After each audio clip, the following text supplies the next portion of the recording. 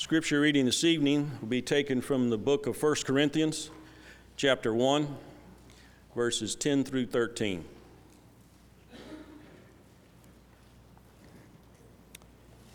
Now I plead with you, brethren, by the name of our Lord Jesus Christ, that you all speak the same thing, and that there be no divisions among you, but that you be perfectly joined together in the same mind and in the same judgment. For it has been declared to me concerning you, my brethren, by those of Chloe's household, that there are contentions among you. Now I say this, that each of you says, I am of Paul, or I am of Apollos, or I am of Cephas, or I am of Christ. Is Christ divided? Was Paul crucified for you? Or were you baptized in the name of Paul?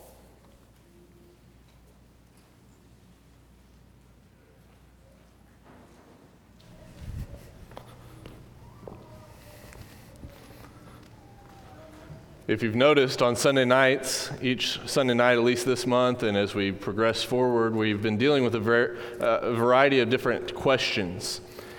And the question that we have posed before us tonight is a question that was posed by my daughter, Emmeline Grace.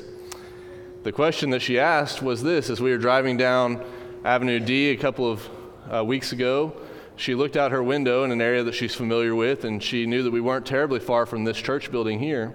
And she said, "Why are there two church buildings, Daddy?" And it was an interesting question, interesting observation by a 2-year-old to notice that there was another church building just down the street from the church building that the people that she knows and loves assembles with. And it's an interesting question, one that really the world over should ask.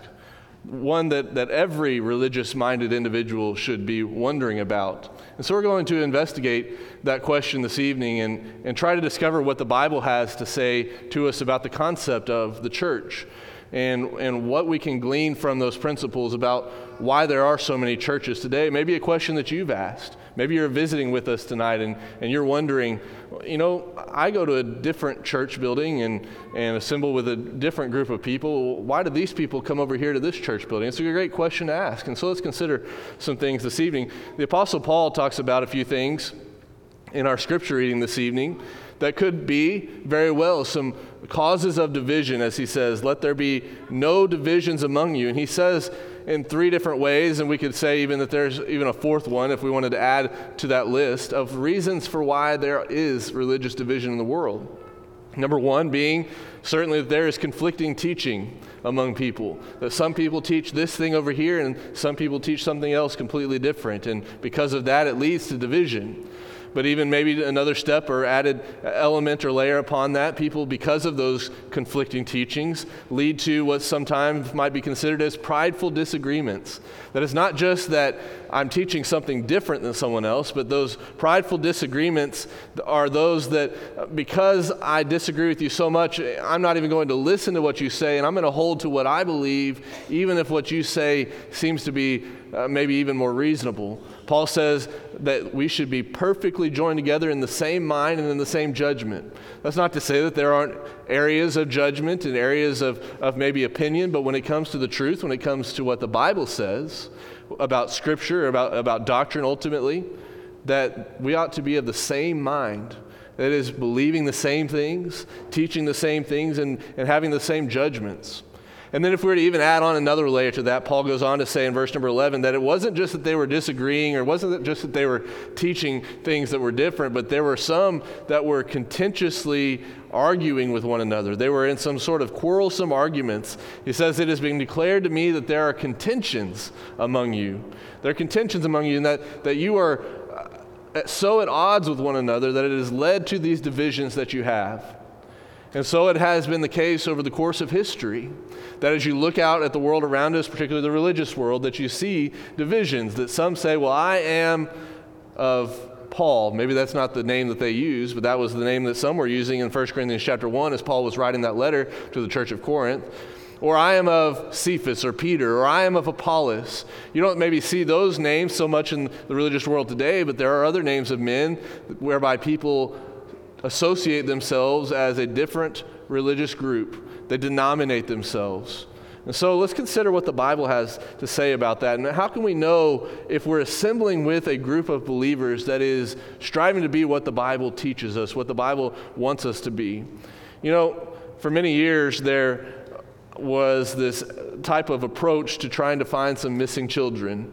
And it was that they would put these pictures of these missing children on these milk cartons, and they would have some identifying characteristics about them. Maybe that they're 4 foot 8 inches tall, and they have brown hair, blue eyes, and this individual's a male, and they're 11 years old, and last time we saw them, they're about 95 pounds. And there are some very specific identifying characteristics about those individuals that would help someone to know or identify that person if they saw them on the street, so that they could relay that information to local authorities and help them to come to know that they've been seen or observed out in the population in their particular community.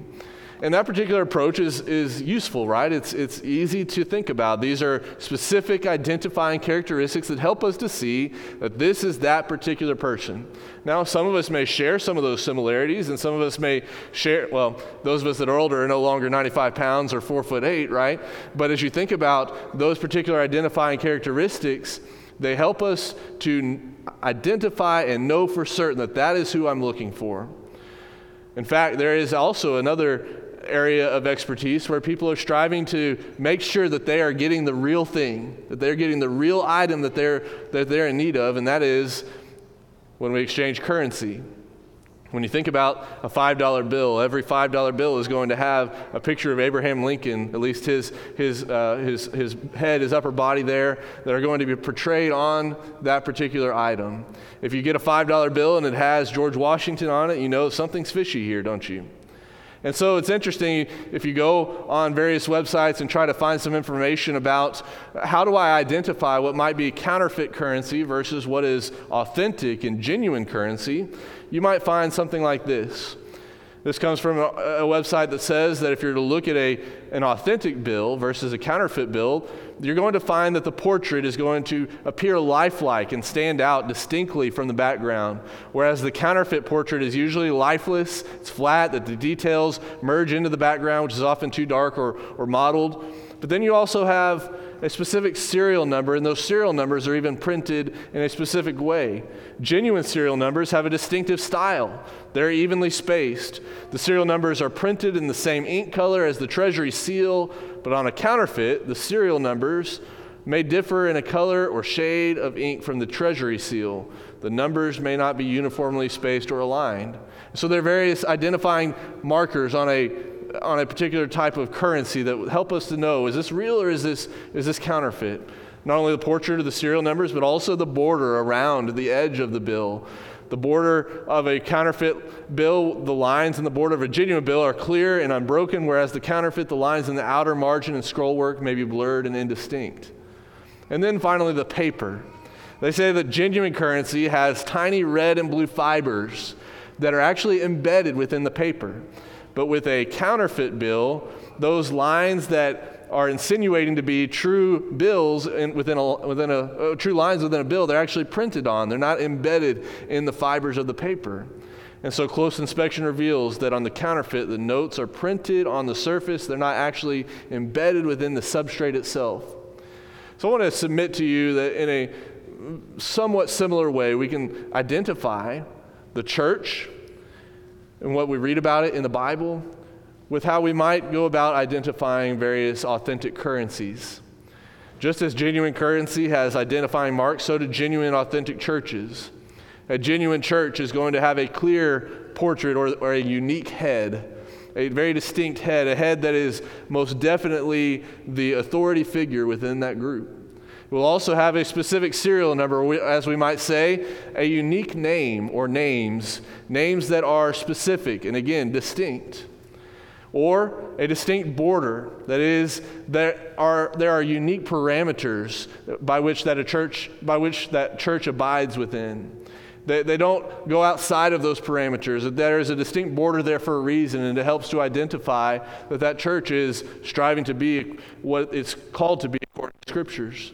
And then finally, that complex paper, that particular church is made up of individuals, And those individuals, those members, have themselves also unique characteristics. So consider first with me this clear portrait. This clear portrait. That is to say that the church of the Bible has a unique head, and that the head is God ordained. They're not man selected. They're not chosen by men, but this particular head, as Ephesians 1, verse 22 tells us, is very clearly Jesus Christ himself. Turn with me in your Bibles to Ephesians chapter 1. Ephesians chapter number 1, verse number 22.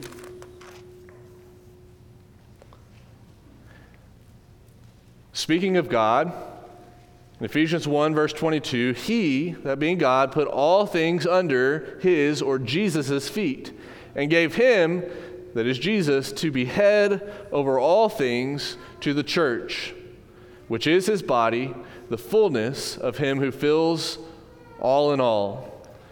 And so as you think about the head being that which is God ordained and not man selected, we need to realize that God planned the church in eternity. A couple of pages later in Ephesians chapter 3, verse number 11, that God purposed it, he planned it from the very beginning of time, that Jesus would be the one to accomplish his will.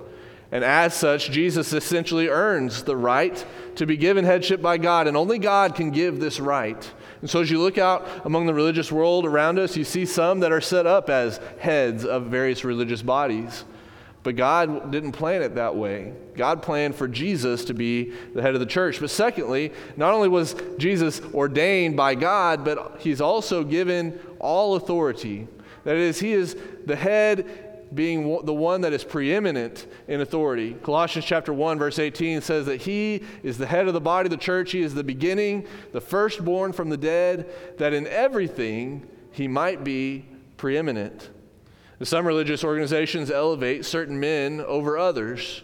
They give them particular titles or effigies that say that those individuals are different or better than others. But as we think about who Jesus is, he is the one with supreme authority, not only in their prominence, in his prominence as the head, but also in the teaching and the ability that he has to decide what is right and wrong. Plainly put, the church of the Bible follows only Jesus and the inspired words of the apostles that Jesus inspired with the Holy Spirit, or sent the Holy Spirit to inspire them with.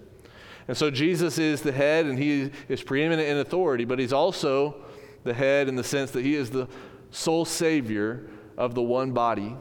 Ephesians chapter 5, verse 23 tells us, "For the husband is the head of the wife, even as Christ is the head of the church, his body, and is himself its Savior." Again, in Ephesians chapter 4, verse number 4, we read that there is but one body.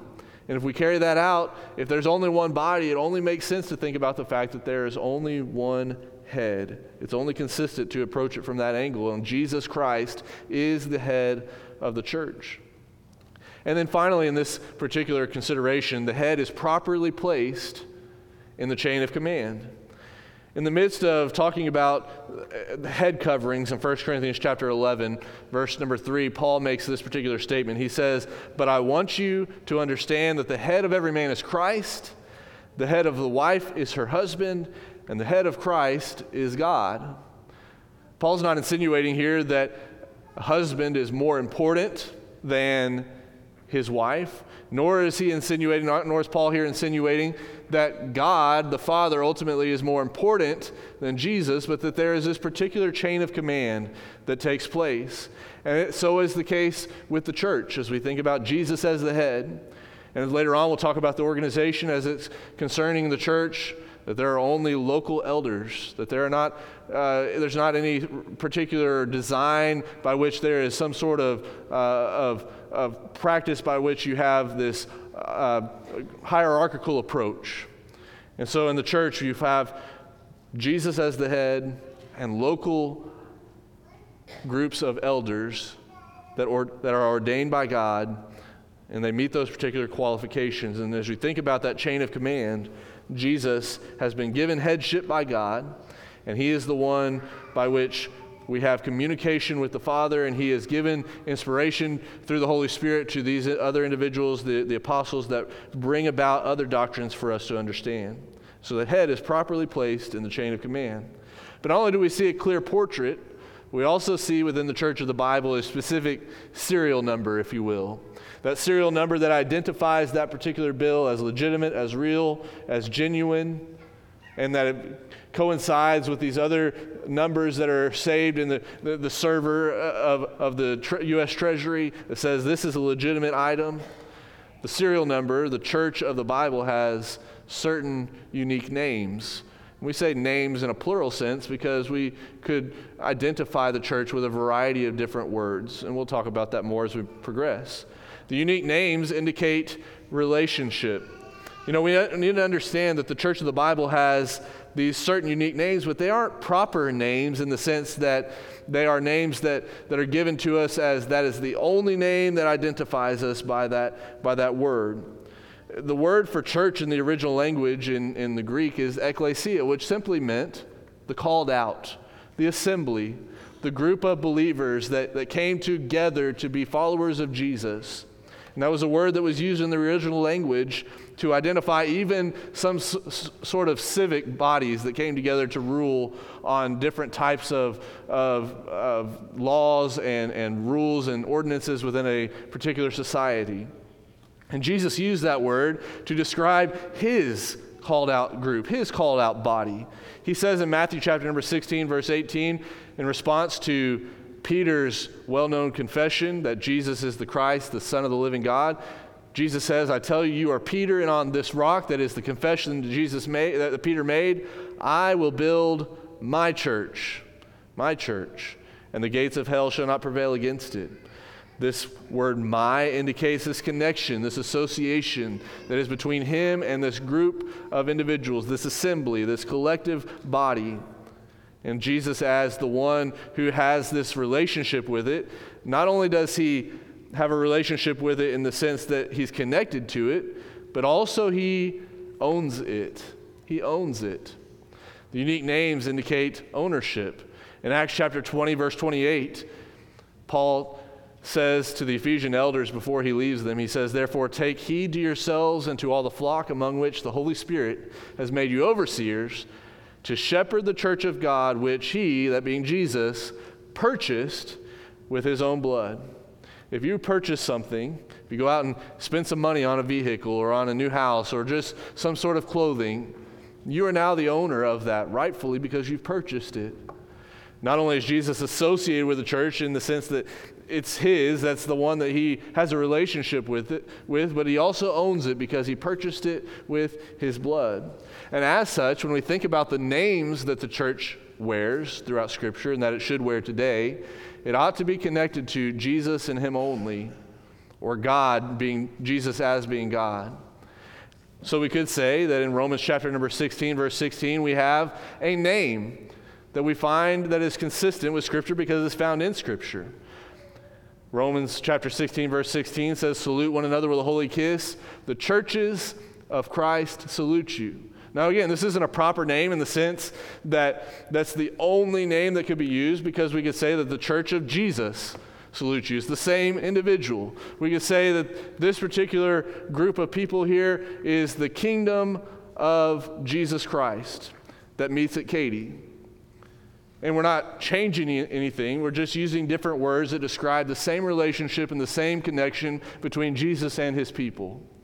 And so the unique names are consistent with Scripture. So if you look out in the religious world today, and you might see some different names as you drive down the street, those names that don't have any association with Jesus, that don't indicate a relationship with God the Father, that don't indicate that we belong to Jesus, they may be coming short of what Scripture teaches and not indicating that true relationship that belongs between the church and the head being Jesus Christ.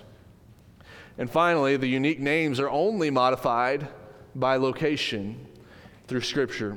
Now, through Scripture, you see that churches are sometimes talked about in a local sense, but also in a universal sense. That is, the church the world over, that all of us together, no matter where we are, make up the collective body, the collective church of our Lord.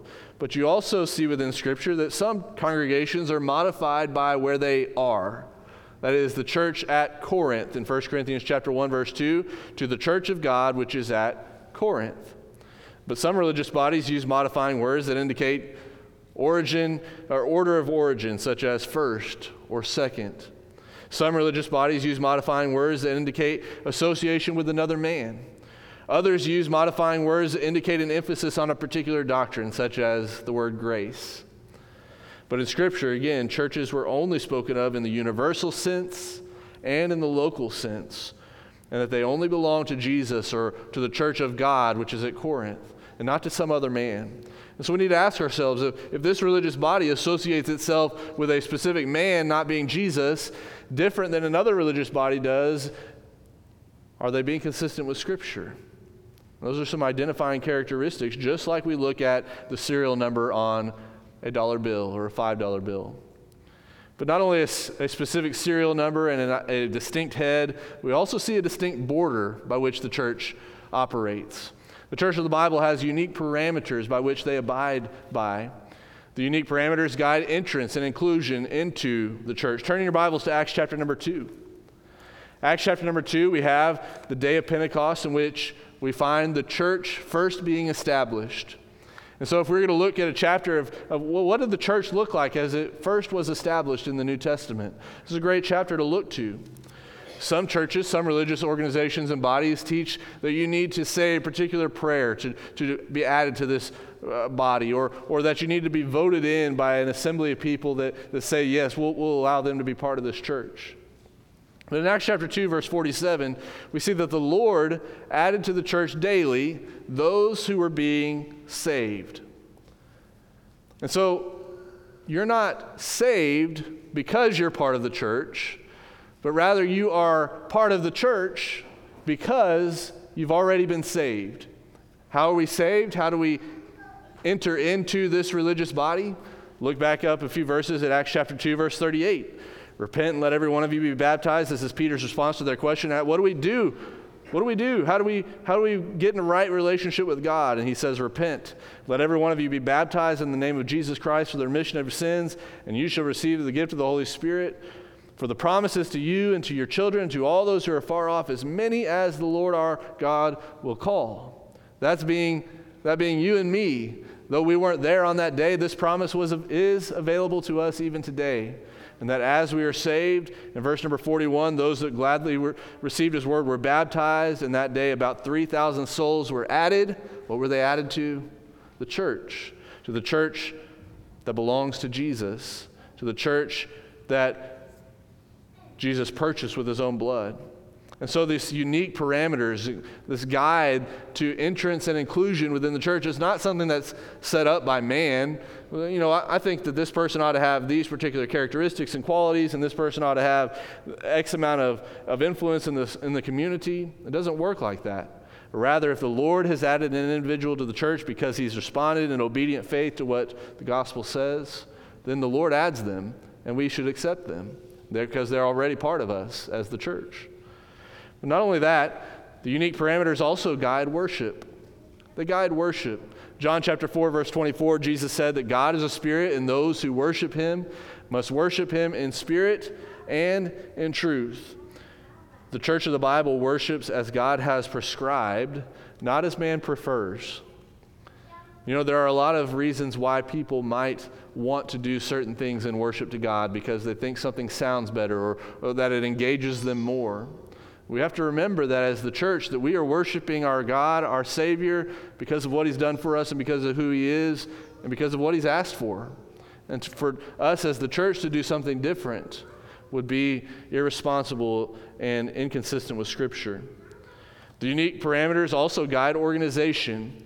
Paul said to Timothy or to Titus, "This is why I left you in Crete, so that you might put what remained into order and appoint elders in every town as I directed you." We mentioned this earlier, that there are particular elders within a congregation to serve in a capacity in that local sense, not in a hierarchical sense that they might have a region that they are over, or a state that they are over, or a nation that they are over, but rather they are locally within a local assembly that they are to serve as elders to shepherd the flock there. Paul says to Timothy in 1 Timothy chapter 3, verse 2, "Therefore an overseer must be above reproach, the husband of one wife, sober-minded, self-controlled, respectable, hospitable, able to teach, Notice that phrase there, the husband of one wife. Some religious organizations include elders within their body of believers that aren't married and that don't even have children. That's not what Paul goes on to explain that an elder should be in 1 Timothy chapter number 3.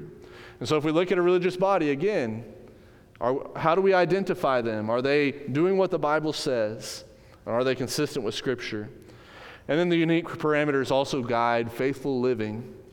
They guide faithful living. James chapter 1, verse 22, be doers of the word and not hearers only.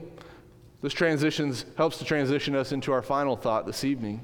The Church of the Bible not only has a distinct head, that not only does it have specific names and a distinct border, but it also is made up of a complex paper, if you will, going back to that analogy from the genuine currency.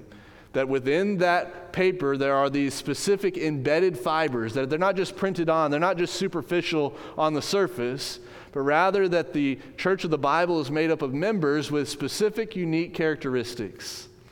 These characteristics could include, they're not limited to these. By the way, John talked about the fact that this morning that there are a variety of personalities that the churches possess throughout the world, that each congregation may have a different personality, but he said this, not to say that they should, because of those personalities, not hold to doctrine or hold to particular scriptures, but that they just have different approaches to things because of their personalities, but that they should still remain true to those doctrines. And some of those doctrines, some of those approaches, some of those characteristics should be this, that they are genuine individuals. Paul, writing to Timothy, thanked him because he knew he had a sincere or genuine faith. He said, I call to remembrance the genuine faith that is in you, which dwelt first in your grandmother Lois and your mother Eunice, and I'm persuaded is in you also. You know, some in the world around us look at churches and they say, you know what? I don't want to be a part of those people because they are so fake, they're so hypocritical. And you know what? Sometimes they're right.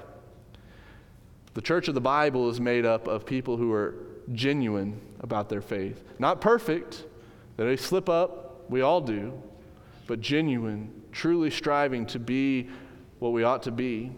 And I would dare say that if a church, an assembly of people, is made up of a bunch of members that are insincere and not genuine, that church may not be a genuine and authentic church. Not only should they be genuine, but they should also, their characteristics should also include continual growth. 2 Peter chapter 3, verse 18, but grow in the grace and knowledge of our Lord and Savior Jesus Christ. To him be the glory both now and to the day of eternity. Not growing only numerically, though that will be the case as we'll talk about here in a moment, but also, and perhaps more importantly, individually growing spiritually. That ought to be our goal, our aim, that we didn't just become Christians just to get salvation and we're done. We've checked the box and we don't have to work any longer at striving to become more like Jesus, but rather that a church should be made up of individuals that are continually growing. As a church member here tonight, could that be said about you? They're also made up of individuals with unique characteristics that include hospitality and generosity. These individuals contributed to the needs of the saints and to show hospitality. You know, some people may look at the church just as a social club. Some people in the world may say they only get together because they share similar ideas and they're similar personalities and they just want to be together and have friends, and that's an easy way to do it. But rather, the church ought to be people that show hospitality and generosity. And when we don't do that, when we don't show generosity and hospitality to others, we may very well be verifying their claims. The Church of the Bible should have individuals that are hospitable and generous. And finally, the Church of the Bible should be made up of individuals with unique characteristics that include fruitfulness. As we said a moment ago, yes, it's not just about growing numerically, but the Church of the Bible also ought to be growing numerically because we ought to be sharing the gospel with those that are lost. And if we're not doing so, we may not be the Church of the Bible. We may not be holding true to what the Scriptures teach. So what do we do with the churches that are not genuine? The ones that are inauthentic, the ones that, dare we say, are counterfeit. not to be ugly or mean-spirited. Despite the fact that some may be sincere and as honest as possible, it only makes sense that God would do with those inauthentic churches what a bank teller would do with an inauthentic $100 bill. Turn with me in your Bibles as we close to Revelation chapter number 3. Revelation chapter number 3. As you're turning there, you'll remember from Matthew chapter 7 that Jesus said that not everyone who says to me, Lord, Lord, will enter into the kingdom of heaven, but he that does the will of my Father which is in heaven. And writing to the churches of Asia, Jesus in Revelation chapter number 3 says very specifically about the church at Laodicea in verses 15 and 16. He says this, I know your works, that you are neither cold nor hot. He's writing to the church and he says, look, you're neither cold nor hot. I could wish that you were cold or hot. So then because you are lukewarm and neither cold nor hot, I will vomit you out of my mouth. I will spew you out of my mouth, some translations say. There is very much reason, scriptural reason, to believe that some churches are not going to be acceptable before our God in heaven, are not today and won't be in an eternity. But it may not only just be those churches that are the religious organizations that we think about that we sometimes classify as denominations, that wear the names of other men, but even some churches that hold to all the things that we've talked about to a certain degree, but they're not genuine. They're not hospitable. They're not continually growing or fruitful. Or maybe they check all the boxes, if you will, on all the other things, but all along the way, they were lukewarm. They weren't spiritually zealous, didn't have a spiritual fervor about them. Jesus will spew us out of his mouth if we're like that as well. Are you a part of that church this evening, the church of the Bible? We want you to be, because we said a little while ago in Acts chapter 2 that the church is made up of saved people. You can't go to heaven unless you're part of the church, but not because you're part of the church, but because Jesus already saved you. And we want you to be saved tonight if you're not a Christian. Put them on in baptism. That's how they were doing in Acts chapter 2. After having heard the word and believed in him and confessed his name and repented of the evil deeds, the things that they needed to change, they put their Lord on in baptism. We want you to do that tonight as well. But if you are a Christian, maybe you're a part of the church, you've been added to the church, but you haven't been living in a way that is consistent with those characteristics that we talked about at the end, we want you to make those things right. If there's anything that we can do for you, we ask that you come as together we stand and as we sing.